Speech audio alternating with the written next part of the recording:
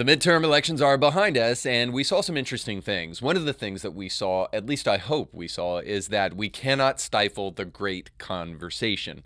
You know, we've been told in the past that you can't talk about politics and religion. Well, today on the show, we're going to talk about why we cannot afford to be stifled in those two things. We'll talk about that and more today on Indie Thinker.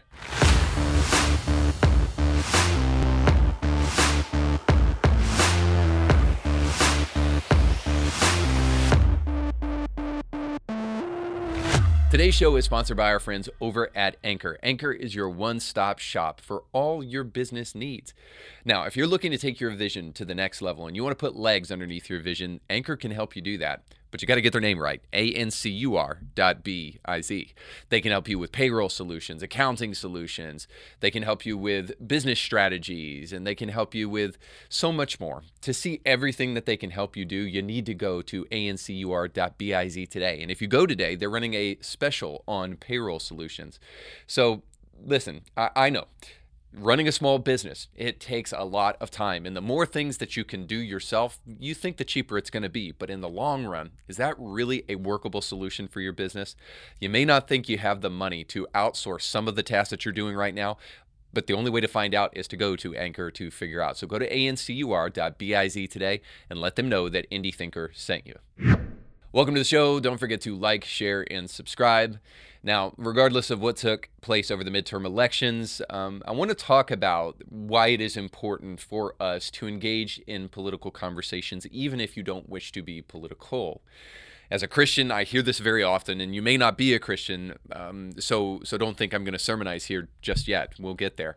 But I hear this very often from pastors especially. You cannot legislate righteousness. And so that's meant to try to convey this idea that Christians should try to avoid anything that has to do with politics and avoid anything that has to do with legislating laws and those kind of things. And that's not really what we're here to do. We're here to change people's hearts. Well, the reality is in the absence of changing people's hearts, you need laws to help govern a society.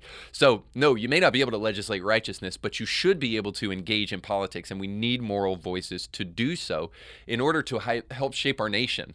And at the end of the day, if you can save a life through legislating a righteous law, well, then that's a righteous act. So I think there's a place for us to use our conscience and our belief to put it into practice through politics. So I think it's important for us to think about. But whether you're happy about the results of Tuesday or not, the one thing that I hope we can see from all of this is that we need to be active and engaged in the great conversation.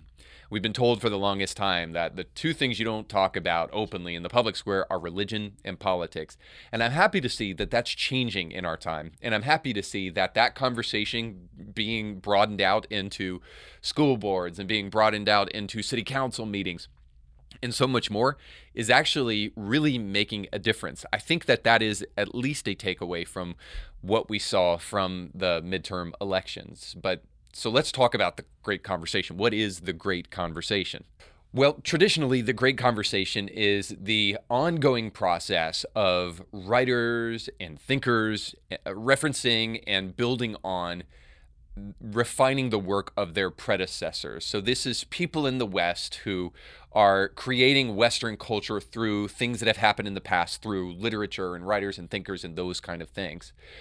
So it's this great grand tradition of Western ideology that's been passed down to us today. Now, there's also a religious component. So there's a political component, I guess you could call it, but then there's a religious component as well. The great conversation in Catholic theology is the idea of the conversation that takes place in purgatory. Now, whether you believe in purgatory or not, this is interesting because it's this idea that in purgatory, we're being purgated or purged from the conversations that are superfluous. And in purgatory, there is one conversation that is most important because it's that middle place between heaven and hell.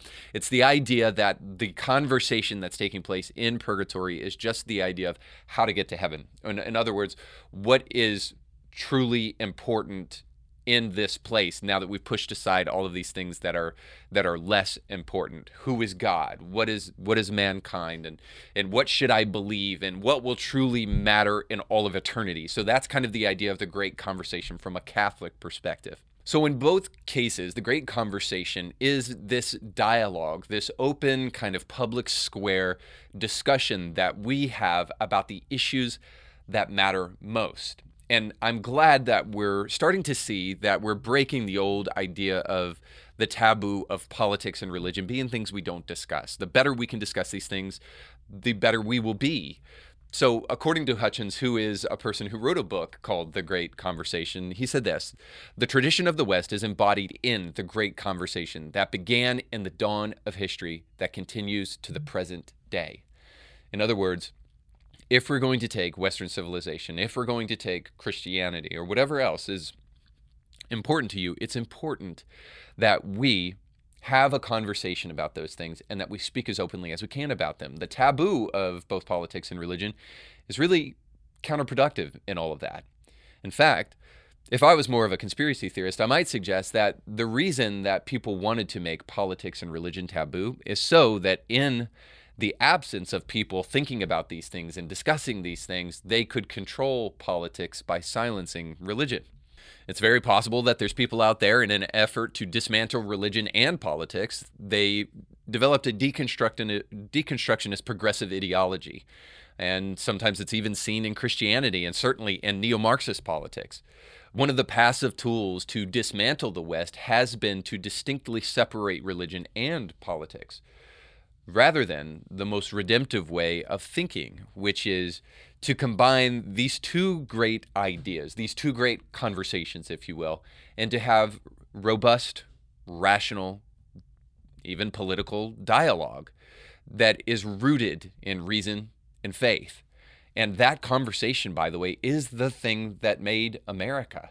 James Madison said this. He said, "Our Constitution was made only for a moral and religious people. It is wholly inadequate for the government of any other."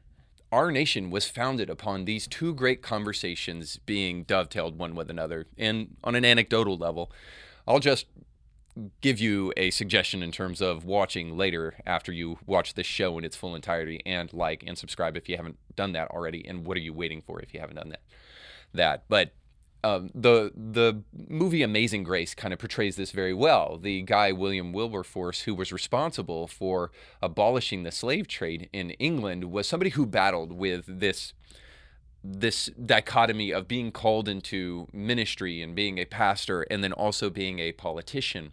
And in a moment in the movie, a guy suggests to him, one of his friends says, "I suggest to you humbly that you can do both." And it is the combination of both of these things that truly helped end slavery in the West, at least in England, and then also the Great Awakening in America that helped end slavery here.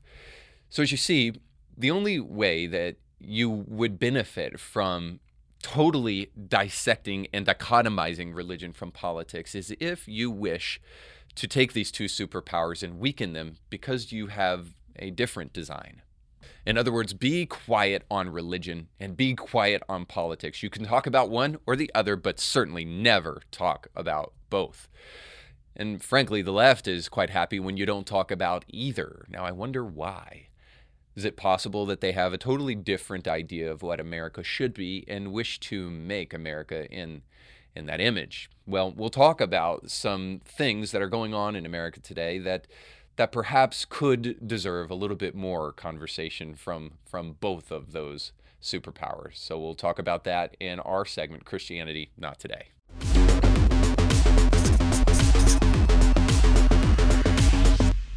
Just recently, Matt Walsh posted this on Twitter, and I thought it was interesting to watch. Now, I can't necessarily play the whole thing for you, and it's audio because of copyright purposes, so I'll just kind of give you the play-by-play here. So what we have is a clip from New Amsterdam, which is a doctor show, I think, on NBC. And here we have some of the cast members that are cosplaying a concerned citizen, and here they are reacting to the overturning of Roe v. Wade. So I want to be sure that you understand that as you see this, they are not responding to a zombie apocalypse or the advent of a new global pandemic wiping away specifically the elderly, and definitely not kids in schools. except into a very limited fashion. But they are responding to the overturning of Roe v. Wade, so we'll play it for you here. So as you can see, we have the main character here. He's very distraught about something. We don't know what, but then he turns and looks at his daughter, sees her playing innocently, and then stares deeply into her eyes, and he just wishes that he had the opportunity to abort her. And he's just very deeply saddened by that. So saddened that the phone, he just loses the power to hold it, drops it on the ground. Then we're taken into a city street corner where people are looking at their phone, they're just getting the news, and of course we get the gratuitous cup drop with splashing coffee all over the camera.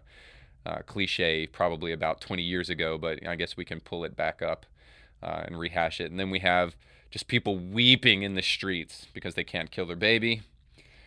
We have one of the doctors. Of course, we've got the lesbian couple there just absolutely upset that, of course, it doesn't matter to them anyway, nonetheless. We have a doctor seeing all this going on. Let me fast forward a little bit here. Another father-daughter thing. Woman running down the street. She has to abort one last baby before it's too late.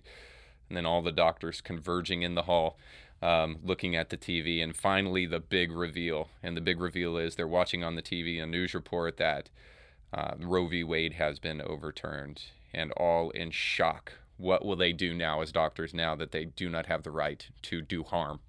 Now, the only thing I have to say about this, beyond the lunacy of what we just saw and how hyperbolic it is, and how Walsh kind of commented to this, and I think it's really true, is that this kind of cosplays Christian films of the past that are so on the nose and so corny and so ridiculous and so over the top. That it's a little bit interesting to see kind of like this reversal. We can only hope that Christian films get way better, and that these kind of films and modern kind of secular TV gets way worse as they become more left-leaning. But the only thing I really have to mention here is that in the absence of a strong moral voice within the realm of politics, we get this kind of stuff. This would have been laughable, if not horrifying, to us 10 years ago to see people responding this way to abortion. I mean, I'm thinking back to the days where we said we want abortion safe and rare. We don't want women going in back alleys with coat hangers and trying to remove babies out of their wombs just because they so don't want to be pregnant that they will resort to any form of violence that they possibly can. And so they'll go into back alleys and have abortions. Now, you should know that that whole idea about back alley abortions was totally fabricated, and the Guttmacher Institute admitted to the idea that they didn't have any statistics on back alley abortions, so they just completely made them up. But pushing that aside, back in those days, we were talking about abortions for the sake of the mother and only in rare instances. And the only reason we don't want to outlaw them is so that they're safe for women. This health care supposedly needs to be safe for women. We don't really want it widespread. We just need it so that it won't be so obscure and so obtuse that it can't be safe for women. We promise we don't want to willy-nilly abort babies. And then, of course, in the present, 98% of the abortions, if not more, are done on an elective basis simply out of convenience or because of relationship issues, but not because of health of the mother, not because of rape, and not because of incest. We used to have strong voices that stood up and really declared this openly to world leaders. But unfortunately, most of our world leaders are gone that would do this kind of thing. And I want to show you a world leader doing just that, because the voice of Mother Teresa is hopefully coming back, but sorely needed at this hour. But listen to the words of this godly woman as she pleads with world leaders in a crowd to rather to adopt than to abort. So here's that. Greatest destroyer of peace today is the cry of the innocent unborn child.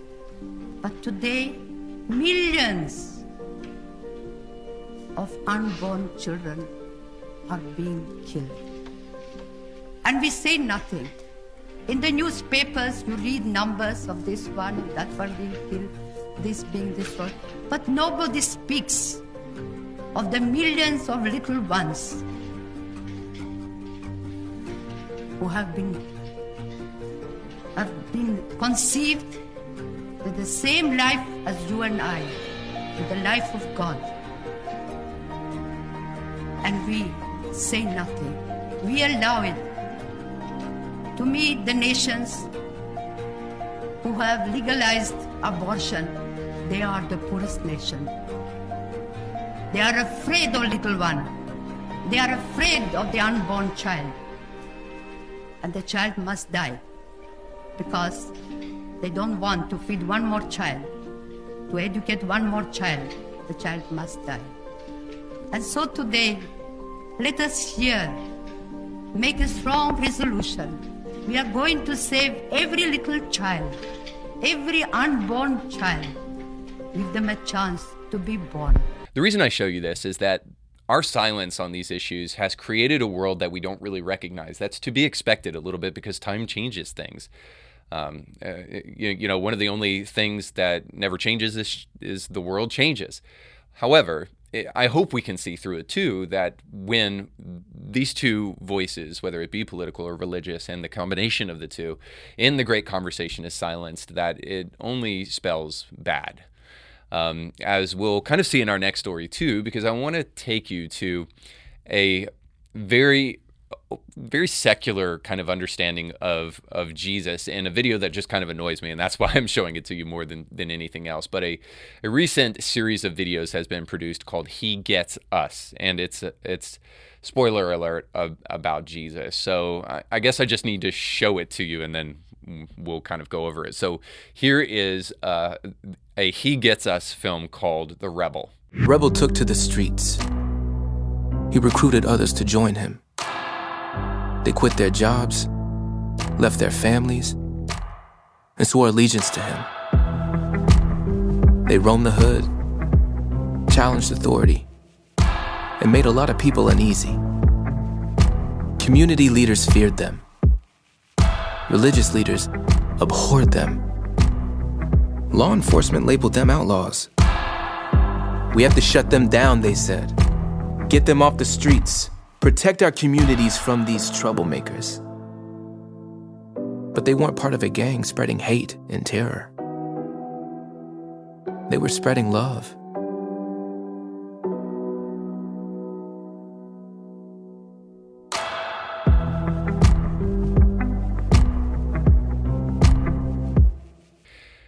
This kind of stuff just drives me insane. There was a guy that commented on this video, and it's so fitting that I have to repeat it here, but he's like, this video is like the teacher in the inner city who leans back in his chair, unbuttons his top button, and leans back and says, hey, there was this gangster rapper back in England that just knew how to spit rhymes and lyrics. He was one of the best. His name was William Shakespeare.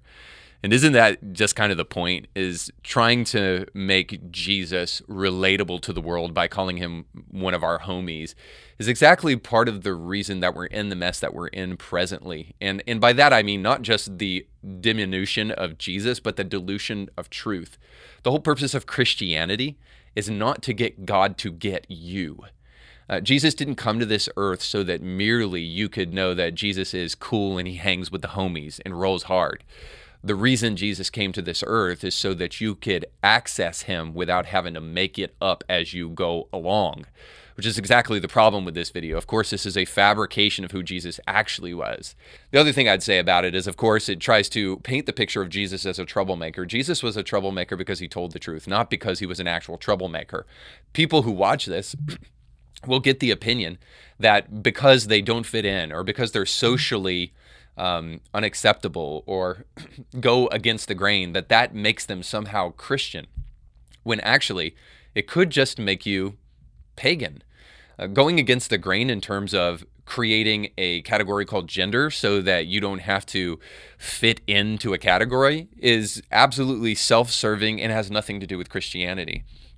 By the way, in the beginning, it says God created Adam and Eve, not Adam and Steve. Look, I know it's cliche, but I am a dad at the end of the day, and there is nothing dumber than what you just watched. So I feel like I'm upping the conversation with those kind of jokes. Maybe I'm wrong. Suffice to say, the implication here is that Jesus is just one of us. He's just cool. He gets us. He understands. He can sympathize with you. So why don't you just go to church? And this is, again, part of the problem. This understanding of Christianity and this plea to the populace has made it so that we think Christianity is nothing more than idolatry, that we get to make Jesus up as we go along, and especially if you can make up a Jesus that sympathizes with all of your weakness and all of your pains, then all the better, rather than let's try to actually understand who Jesus was from the Scripture, rather than twist and contort him to fit into our modern understanding of what Jesus should be. I find this very ironic because the people who accuse, Republicans and conservatives of making a white Jesus with blonde hair and blue eyes are actually the ones who are guilty of this. They don't actually want the real Jesus. They just want a counter Jesus to what they perceive as the Scandinavian Jesus. They want a black Jesus in place of a white Jesus, and neither Jesus is right. And this is what Christianity today, or not today, is really all about, is that, hey, listen, if we're going to really grab a hold of an understanding of Jesus, we should do so from the Bible. Now, those of you who are watching, and you may not be Christian, you may think to yourself, well, the Bible's all a lie anyway. Kind of push aside your bigotry for the moment and just hang with me. And just understand that the dilution of truth and the make it up as you go along kind of mentality that's inundating our society today is part of the problem. And whether it's within the realm of Christianity or within the realm of public education or within the realm of gender ideology, the make it up as you go along, I am my own God mentality affects us all. And it is this idea that the feeling of acceptance is more important than the virtue of truth that will be the death of Western civilization when it all comes down to it. It won't be left versus right. It will be feeling above truth. And that's why the great conversation is so important, because we need to be willing to have conversations about this stuff and not settle for a cheap imposter. And when we talk about imposters, we may need to also look at parenthood in America today, because just recently, a TikTok video went viral of a gender reveal. Now, you may have a general disdain for gender reveals and the fact that they sometimes burn down whole forests in the effort to try to reveal to the world, and more so to people on social media as though they cared, the gender of your child. But just recently, a gender reveal TikTok was posted, and in it, the father acts a little disappointed when the reveal comes because I guess he wanted a boy, and as you'll see, they get pink. Fuck.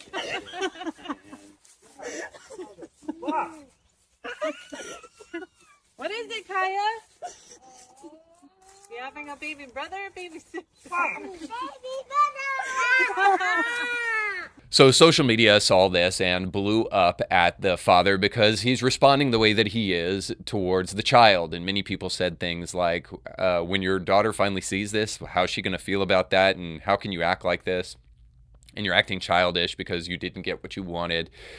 And all the while, people seem to negate and neglect the very galling aspect of true childishness in this video, which is the fact, not that the father is acting like a petulant child because he got a girl and not a boy, but rather that he is openly cussing in front of his children, his very small children, saying the F word over and over and over again. This certainly is communicating something, and it's communicating that this father is not just immature, but also a bad dad. This is not the way that you're supposed to talk to your kids. I see this happening more and more, too, and you see it with families on television where fathers are just openly cussing in front of their children. Again, not only is this a sign of immaturity, but it's also a sign of utter stupidity, that you don't have the capacity to actually communicate yourself in a thoughtful manner around your children. So that's the real message that's being communicated to kids here that is a little bit troubling. When they see their father walking around cussing like a drunken sailor in front of their kids, the only thing that you can surmise from that is that my father is an illiterate fool and doesn't care about what he says in front of his own kids. I'm being so stern about this because we need to return back to a place of understanding parenthood as a place of respect and a place of honor. Now, we're commanded in the scripture to honor our parents regardless, but this is the kind of behavior that doesn't really deserve honor because the father is not acting honorable, and he doesn't honor the innocence and the beauty of his own children. And so is using language like this around his kids. Back when the Great Conversation was a little bit more profound and a little bit more prolific, and we looked more to books of the past that came before the year 2000 rather than just simply reading posts consistently on on social media, we didn't take this for granted. We knew that raising a child was a holy duty, and that the way that we raise a child we should also take into consideration the way we talk in front of our kids, and that there's a difference between talking like an adult and talking like a moron. So again, I use this strong language because it's my hope that we can insist that parents act like parents in this regard once again, and that this doesn't become okay, and that we don't treat words as casual, because words definitely have power. And if we want our kids to be articulate, then maybe we ourselves should be articulate as well. But of course, with the advent of social media, we have gotten dumber and we have gotten less fluent in our own language. And the last story we'll look at is one that has to deal directly with social media. And according to Yahoo, social media is dying. The world is still digesting the news that billionaire Elon Musk actually owns Twitter. But in fact, the development marks just the latest sign that social media as we knew it has come to an end. Twitter and the company formerly known as Facebook once dominated social media, but now both of them face uncertain futures. Twitter took on $13 billion in debt to complete the Musk deal. Facebook parent Meta spent $10 billion last year on a pivot to the metaverse, while its main Facebook app struggles to remain relevant to younger users. So as it seems, these once mega giants that no one believed would be wiped off the face of the map are now going to die the death of a million MySpaces, or probably a billion MySpaces, because they're really hemorrhaging money right now. Jack Dorsey just recently came out and said that the reason Elon Musk had to fire so many people was simply because of him. It was his fault. They tried to grow the company too quick, and as a result of it, they are losing money. So as much as the media has tried to paint Elon as the bad guy, at least Jack Dorsey had enough fortitude, moral fortitude at that, to be honorable enough to come out and say that he is the reason that all of those Twitter employees had to be fired. But it's a sign that these once strong social media companies are potentially, preparing for an exit. So we'll see if Elon Musk can rescue it, and we'll see if the metaverse can change the Facebook. But it's not likely, because people are moving to platforms like Twitch and TikTok and the like. Now, I get that this report about Twitter and Facebook and others may really just be snowflakes melting and upset that Elon bought Twitter. But if they are correct that this could spell the end of big companies like Twitter and Elon simply because free speech is able to flourish on these platforms, then I think actually what we have is a great debt of gratitude to give to Elon. And so I'd like to take just a moment to thank him. So first of all, I'd like to thank you for hopefully curing the death of information in society. Right now, we're drowning in a sea of irrelevance and losing the ability to know what to care about and what matters, simply because we are inundated with information constantly. And rather than accessing information that matters, we have information that ultimately leaves us not any more better than we were when we first read it. And so thank you for helping us cure the death of information. And then thank you for helping us cure the death of the private. Because of social media, everybody thinks all of your own personal business that we don't care about is everybody else's business. You need to be your business on Facebook. Because of this, no wonder people think it's perfectly normal to protest outside of the private residence of Supreme Court justices, or to do any number of things that in former generations would at least be in bad taste. There is no more private because of social media, because now all of our private lives are broadcast for the whole world to see. So thank God that we might be able to reclaim the private. And the death of real conversations. Thank you, Elon, for curing that.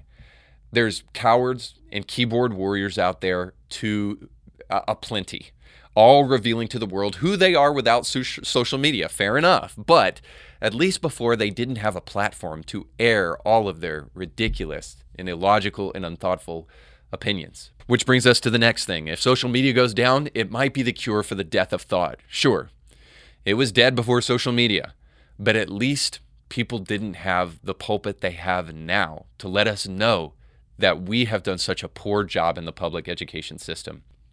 All of that to say this, that the death of conversation is a real issue, and something that that we can do something about. And it starts by opening up our minds to the great conversation. I kind of alluded to it before, but one of the things that you can do is maybe access a library. Now, maybe it could be an online library, sure, but it wouldn't kill you to actually walk physically into a library. More importantly, it wouldn't kill you to read a book that was published before the year 2000, a classic. Something that brings us back to a former wisdom that we lack in the present. This is the beauty of history, and this is the beauty of technology. Really, is that we can access that stuff, but we've done what the most ridiculous societies do with technology: talk to each other rather than talk to our past and try to gain information from the past. We don't want just direct information. We want serendipitous information. So we don't just want a Google search that takes us to where McDonald's is. We want information that helps us access new information and new ideas to us so that we can actually come up with original thought. And that happens when we unplug from social media and we enter into a dialogue that perhaps happened even decades, if not generations before. And then we can actually access the great conversation by the rediscovery of spirituality. Now, you may not be a Christian, and that's fine. You know, we have a society that allows for a bunch of different religions to coexist. But here's what I would ask you to do, is not make the mistake of thinking that all religions are equal or believe the same.